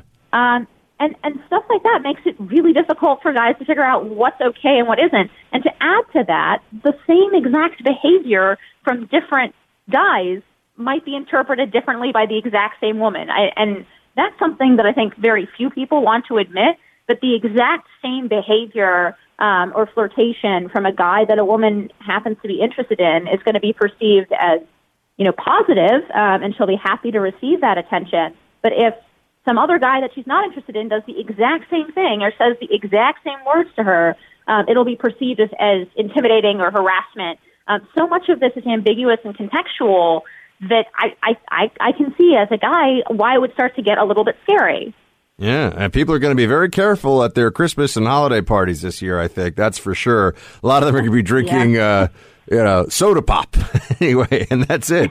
Inez, great to have you on. Thanks for joining us. Inez Felcher-Stepman, everybody. Read her latest at The Federalist, where she is a contributor. Thanks, Inez.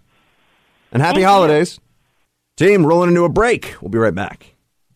The struggle against dad bod before one is a dad. That's what I'm into today. I went to the gym, did some circuit training.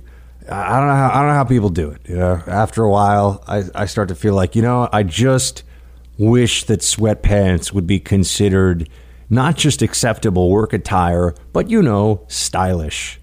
And whenever I try to wear my New Balance sneakers, which I think are perfectly acceptable, Miss Molly tells me to put some shoes on because we're going outside and I'm not on a running track. But yes, I'm trying to fight the holiday belly bulge, and I think I'm losing right now. But I will say, on the happy front of, well, this is not really connected, but just speaking about bellies and happy bellies. So I have finally, I think, managed to figure out how to make a phenomenal burger not on a grill. I know a lot of you are going to tell me, hold on a second, Buck. There's no way you can make a burger on the stove top or using a stove that is anywhere near as good as barbecue grill. And I would say to you, you're correct. It's always going to be better when you actually have an outdoor grill you can barbecue it on. It gets all that smoke and flavor. But as it is frigid here in New York City, it was so cold today. I was walking around and my eyes were tearing up and my nose was running, and I was just feeling very sorry for myself having to walk around and run some errands today. I'm not about to set up I don't have a place to set up a barbecue, but nonetheless, it wouldn't be good to be outside with it. So here's what I did. I want to just share this with you because I like to bring information to the show. First of all, I have found that with the burger, yeah, the marinade is important, but really if you just have a good salt pepper mix and some basic spices, and they even make some good pre-packaged meat spices. I think with good meat, I don't like to go too heavy on the different sauces. I really like the meat to speak for itself in a sense, but you give the spicing, and then I didn't think this was a big deal before, but it really is. You absolutely have to let the meat come down in temperature, because if you pull it right out of the fridge, I mean, I know if you're thawing it out of the freezer, you already know that. But I used to be somebody who's like, pull it out of the fridge, throw it on the pan. The pan's hot, it'll get warm, and everything will be fine. But that creates a really uneven burger, all right? And this is important to me, important to you. I mean, the president himself eats burgers all the time, although he eats them well done, and I think he mostly gets them from fast food joints, which is cool. I ain't hating on the fast food situation. I just, the Diet Coke's 12 a day. That's not my jam. But you know what? That's okay. Anyway, back to the burgers. Somebody asked me today, actually, what is your soda? If you had to pick a soda that was your weakness, definitely ginger ale for me. That's my treat when I'm on a plane. I'll allow myself to have a little ginger ale, which soda is terrible for you, but that's a whole other discussion. So the burger, the perfect burger at home, you have to let it rest for a little bit. And I did this today. I had my cast iron out, and I let it come down pretty close to room temperature, got that cast iron really hot, and then just seared the bejeez out of both sides of that really good. I like an 80-20 mix in my burger in terms of the lean to fat ratio. But I really got a good sear going on and got a bit of the brown caramelization on that burger. And then here's the part that I used to turn my nose up at this. I used to say, I'm not going to do that. But I took the cast iron, put it in the oven after I had seared both sides really well for 10 minutes, about, give or take, at 350. Already had pre-seasoned it with spices. And then I'm able to pull it out. You got to be careful when you put a cast iron in there. It's so easy to be like, oh, I'm going to grab my cast iron. I have, knock on wood, I'm good with knives and haven't cut myself in any of my cooking expeditions, really. But I do burn myself like an imbecile on a regular basis. I'm like, that pan doesn't look hot. But anyway, you got to be careful with cast irons. So I grabbed the, first I put on an oven mitt, a very masculine oven mitt, and I took that burger out. And I find that a very useful rule of thumb, if you will, kind of a double entendre here, is if you think of your thumb and the way it connects into your hand, you can press on the different parts of it. The closer you get to your wrist, there's a different firmness. And when you get really close to your wrist, it's very firm on your hand. And then if you go up towards your thumb, it gets a little softer. You really want it to feel like the center of the burger, to feel a bit like the part of your hand that's below your thumb, but midway between your wrists. So it has give, but it's not mushy. If you put your finger in the middle of that burger and it's mushy, you got a raw burger in the middle. So that's where you got to do a little bit of, people I know use thermometers and all kinds of stuff, but I'm not fancy like that. And I'm just going to tell you guys this right now. It's not a humble brag, it's a straight up brag. I cooked a phenomenal burger for lunch today. I was very proud of myself. So that was my little gift to myself after I worked out, and almost yacked on the floor a few times during my workout. A reminder that maybe I shouldn't just like let things go for a few months and then be like, I'll start working out again at some point. You know, I'm not trying to be like an underwear model here, folks. I just don't want to have to buy another new set of clothing this holiday season, which may happen. The good thing is, you know, Miss Molly works in fashion, so she'll just be like, yeah, I think we can get you a good poncho. You know, I think we'll get you something that'll, you know, we'll just cover all that up for the winter months. Yeah, working out and burgers. The struggle is real, but the burger struggle, at least I won that one today. I have a lot of fantastic Team Buck Speaks emails and messages via Facebook that a lot of them are responses to yesterday's show, and some are just general thoughts. We'll get into that right after the break. And if you're listening, by the way, and you have not already, please go and subscribe on iTunes to this show. As we go into the new year, we do have our history podcast getting launched. If you are a subscriber on iTunes, even if you listen to the show live on radio, you will get that history podcast, which you need to subscribe to the podcast for it.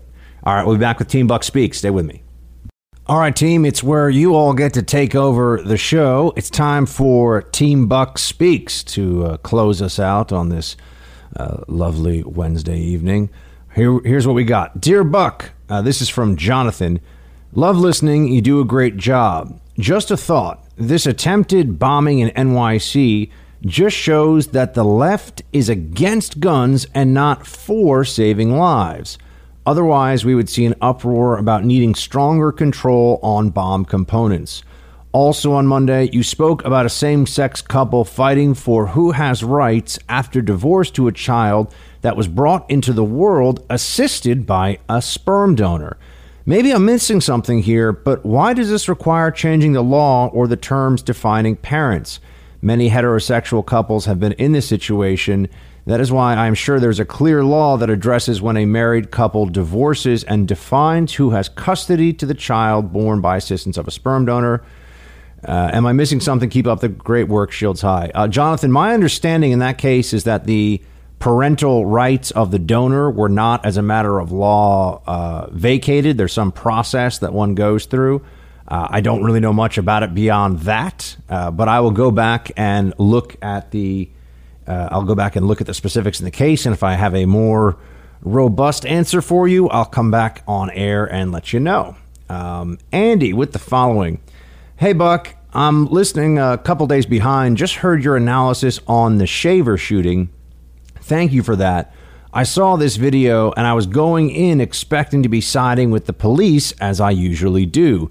This was an exception. After watching, I tried to do the activities that the murderer instructed him to do. I failed miserably, and I didn't have a gun 10 feet from me. Thank you for being honest and not just a talking head for the police. This is why I listen to you and value your opinion. Shields high, Andy. Well, Andy, thank you. And I would just say that I also usually go into any video that is captioned, police murder on tape or something, and I say, the suspect or subject is not going to comply, maybe has some, rude words to escalate the situation with the cops, is fighting, and then in the heat of the moment something happens. That's not what I saw, and I explained in detail what I did see in that Daniel Shaver shooting.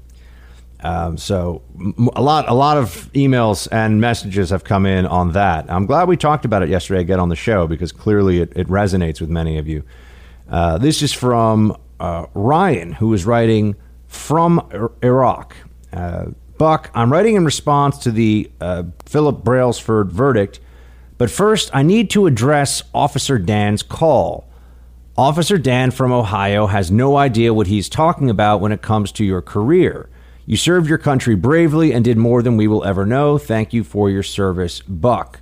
I served 4 tours in combat as a Marine and have used lethal force on multiple occasions, including at point-blank range. I say this only to describe the perspective I see the issue from. Law enforcement appears to put forward this idea that if someone reaches into their waistband, then it is justified to shoot them. Just because you can legally shoot someone does not mean it is morally justified. The general public tends to give the police some leeway on this, and they do so with good intentions. What the public does not realize is that if the officer has been taught how to make a lethal force statement, he is almost unconvictable. But let's break this down. If the officer has an AR-15 pointed at the person in question, then they have plenty of time to squeeze off accurate shots. If the suspect did draw a pistol and try to shoot the officer. I know this because I have had my rifle pointed at people countless times, and in the instances that I did have to fire, I had plenty of time to engage. A trained pistol shooter typically can draw and fire an accurate shot in under 1.5 seconds at a target inside 10 meters. This is standing with a holster and a concealment garment. This is not kneeling, terrified, drinking, feet crossed with a rifle in your face. This time standard is common among competitive pistol shooters and highly trained personnel. Thankfully, I assume it is highly uncommon in the criminal world and even less common in the normal guy wearing basketball shorts outside of his hotel room crowd. My opinion being that even if Daniel Shaver was a professional shooter and was drawing a pistol, then the officer would have had plenty of time to engage him before the pistol was presented. This police officer and his sergeant, the voice in the video, are a disgrace and should have been sentenced to murder. If a service member in combat had done the exact same thing, he would be in prison. I will pray for Daniel's widow and children. God bless them. Respectfully, Ryan in Iraq. Well, Ryan, thank you for your service, and thank you for your kind words about my own little contribution to the war on terror, although it absolutely pales in comparison to what you have been doing, my friend.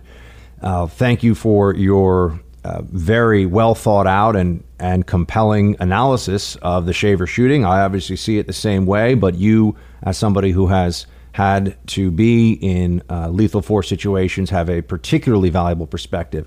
So thank you for your service, Ryan. Thank you, and stay safe out in Iraq. All right, we have Rick in Iowa. Hey, Buck, just listen to the podcast. We got a lot of these guys. Just listen to the podcast with that officer from Ohio who called in. He's right about one major thing, but his argument falls apart because he doesn't connect the dots. It is the law that police are allowed to use deadly force to protect themselves, such as when a suspect reaches for their waistband. However, the caller kept saying he disagreed with the tactics and commands used. Well, it was those unreasonable commands and tactics which created the situation, which led to the suspect reaching to pull up his pants. That progression of unreasonable events was the problem which triggered the fatal action. Both cops should have been convicted. Rick, I completely agree. This is why in my piece for The Hill, I wrote, what's next? The cop can say, I'm not going to feel safe until you do a handstand and I see if anything falls out of your pockets. And then your handstand collapses and you just instinctively grab your side because you're trying not to fall, and the cop shoots you. Remember, the cop said, if you have to fall on your face. That's what the cop said. How many people would do that, instinctively? Think about this. It's crazy. Anyway, I appreciate very much you all writing in about it. All right, we got another one here from E. This one coming to us on Facebook. Those others were emails we got at our email address, which is officialteambuck@gmail.com. This is from facebook.com/Buck Sexton. And E writes, Buck, I love your show. I'm probably a bit late on weighing in on this. I listen to you on podcast because I'm out in Hawaii, but I did want to throw in my opinion on the police shooting in Arizona. I'm a former recon team leader and current law enforcement officer. I'm also currently a weapons and tactics instructor for both the Army and law enforcement. I've done all kinds of security operations in all kinds of environments, including high-risk personal security details for high-level DoD, NATO personnel in some pretty sketchy places. First, I want to concede the point made by the Ohio officer that this is a high-risk and stressful situation. However, Tyrone pointed out that officers should be able to deal with that. In fact, there are very effective systems used to train against the effects operating in a high-stress environment called stress inoculation. It's been written about extensively by Colonel David Grossman, Gavin DeBecker, and others. I'm sure as a young soldier I could see myself writing "You're effed" on my rifle. But when you are operating in view of the public, this is completely unacceptable. It shows a mentality that is best held on the battlefield. It is utterly unprofessional. And lastly, you are right. The commands were absurd and unnecessarily complicated. Not only that, but the tactics those officers used were poor even after the shooting. I believe their department needs to do some remedial training. We must not forget that our duty is to protect the public. Shields high, E. Well, E, thank you for all that you do, and thank you for your service and your very excellent analysis of that tragic shooting. Okay, topic change here in Team Buck Speaks. I don't see much being said, this is from Alan, about the write-in votes that could have swung the election to more. I'm guessing that all of them were Republican. Well, Alan, I think it is a sure thing that a lot of them were Republican, and the write-in votes were the difference maker here. You're talking about an election that was, the difference was 20,000 or so votes out of over 1 million cast. I mean, that is a razor thin margin. All right, we got one more in here from TJ, who writes, "My wife and I are on the same page as you and your crew. We also do not drink pop, as we call it in the Midwest, with one exception. If it's with our whiskey, i.e. whiskey diet or whiskey sour, with squirt, obviously." What's squirt? "Otherwise, the only carbonated beverage that touches my lips is that of beer. Damn, I sound like an alcoholic. Oh well, don't judge me." TJ, no judgments, my man. And I need to figure out what squirt is. But yeah, I'm just not a soda guy. I have some vices, meat, bacon, whole milk, chocolate. Those are the things that and French fries. I am a French fry addict, unfortunately, for my dad bod fight here. But anyway, I'm glad that you enjoy the pop when you need to. All right, team, with that, I just want to say thank you all for listening and for being a part of what I do here every day. Best part of my day is getting to hang out with all of you. Excited to join you again tomorrow. As always, shields high.